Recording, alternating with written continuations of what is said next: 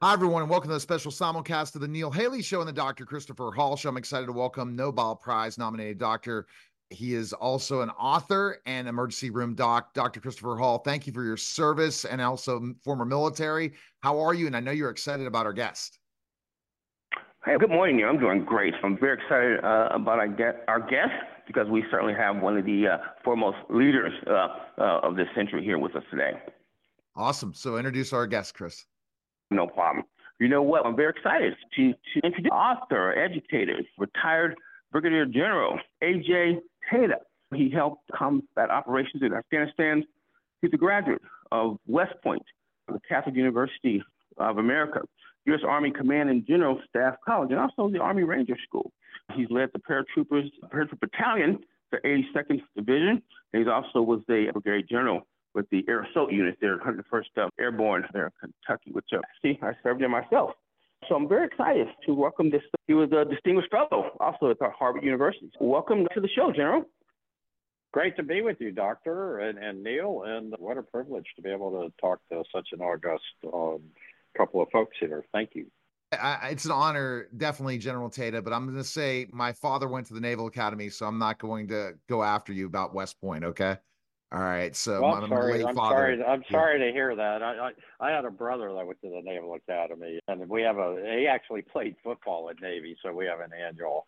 But if Army wins, he has to shave his head, and if Navy wins, he still has to shave his head. That's my bet with him. Oh my! Oh, that's a good bet. All right, Chris, go ahead with your first.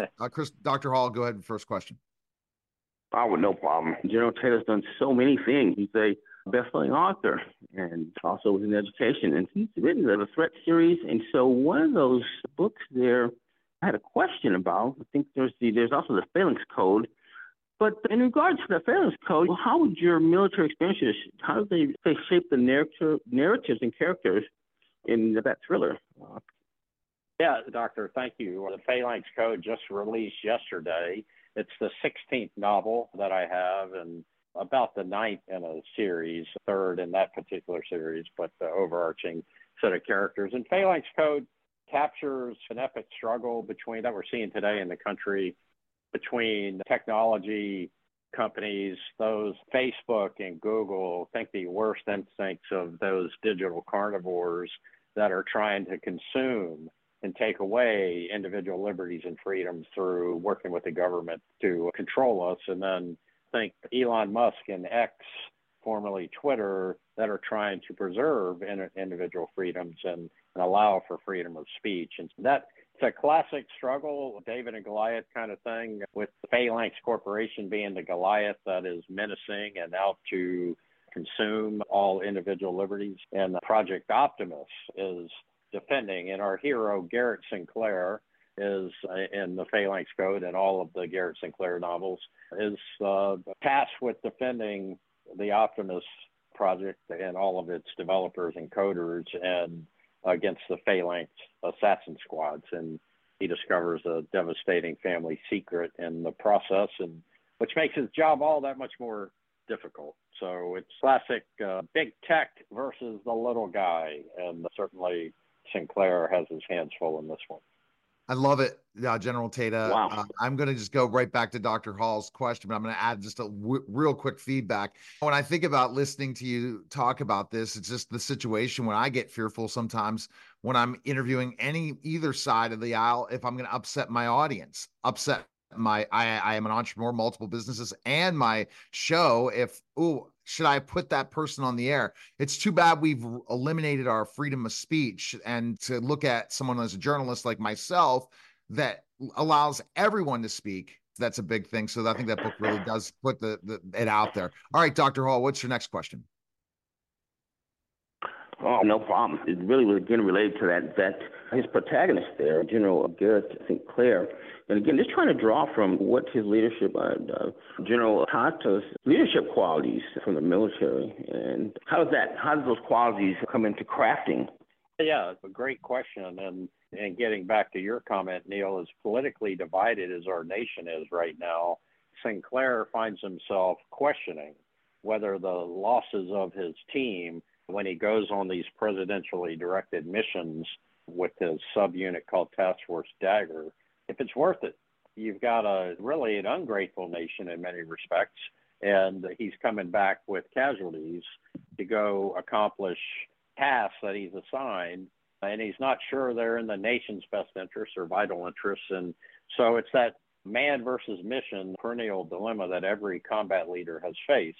Do you make decisions based on preserving the lives of the men and women serving with you, or do you make decisions, the risk be damned? Do you take the hill, so to speak, and let the chips fall where they may, because the mission ultimately is more important? That's the question. And he struggles with that in Phalanx Code, because he sees the political backdrop. He sees the division in the country. He's apolitical. He's a soldier. He's been taking orders and giving orders all his life, and very much mirrors my career. I served the country in many different capacities, and I just wanted to leave everything I touched a little better, or a lot better than I found it, and feel like I did. But there comes a point where, as you see some of the political machinations going on, you begin to question, why are we doing certain things? And certainly the Operation Iraqi Freedom was one of those things that, as a 101st Airborne Division Brigade commander, I was supposed to go to Afghanistan. I get told I'm going to Iraq. I'm like, does that make sense? And in hindsight, I think my instincts were right, but of course I saluted and moved out. But yeah, so you've got the man versus mission dilemma that takes center stage here in Phalanx Code. All right, Chris. Next, Dr. Chris Terrell. Next question. Wow, incredible analysis. And the other thing is, General, that you certainly have kept the public aware with your working as a military analyst on Fox News and CBS and those things. But you've had a distinguished 28-year career. You've been right there with your men, with the infantry. And I'm sure you found yourself sometime right there in the field with them, and probably in the eye of the sniper. Tell us what's going through your mind when those things happen. You're in that situation. Well, I had one situation where the Special Forces commander that worked for me and I were down in Helmand Province, and we spent all day. We had some casualties, and we're getting ready to leave, and his radio operator gets a call. Hey, sir, there's a sniper across the river with instructions to shoot the one without the rifle. And so there were four of us standing there with my helicopters coming in. And I look at the other three guys, and they all have rifles. And the Special Forces colonel, that I was a brigadier general at the time, he was a colonel at the time, and he looks at me, spits some tobacco juice into the poppy field and says, "Sir, looks like you're about to have a bad day." And we started moving around a little bit just to make it harder, but yeah, you got to have a dark sense of humor no matter where you are, what you're doing, and part of it was taking the same risk as my soldiers were taking, and that's what leadership's all about, is being out there with your men and women that are doing the hard head knocking and showing them that you respect them enough to be where they are. Fantastic. All right, Dr. Hall, go ahead, and you can't believe how quick this interview was, but go ahead and summarize General Tata. No problem. We certainly have a leader here, a distinguished 20-year career in the military. He also served in the Trump administration as Undersecretary of Defense Policy. And his life has been an example of what we'd like our young people to do, to rise up to leadership, to be patriotic. And so I'm really excited that General came on the show today. Thanks again, sir. Yep, thanks. Your book is available on Amazon, all finer bookstores, right? So people can check it out there. Yep, right? Barnes & Noble, Amazon, ajtata.com, anywhere you want to, anywhere you can buy books.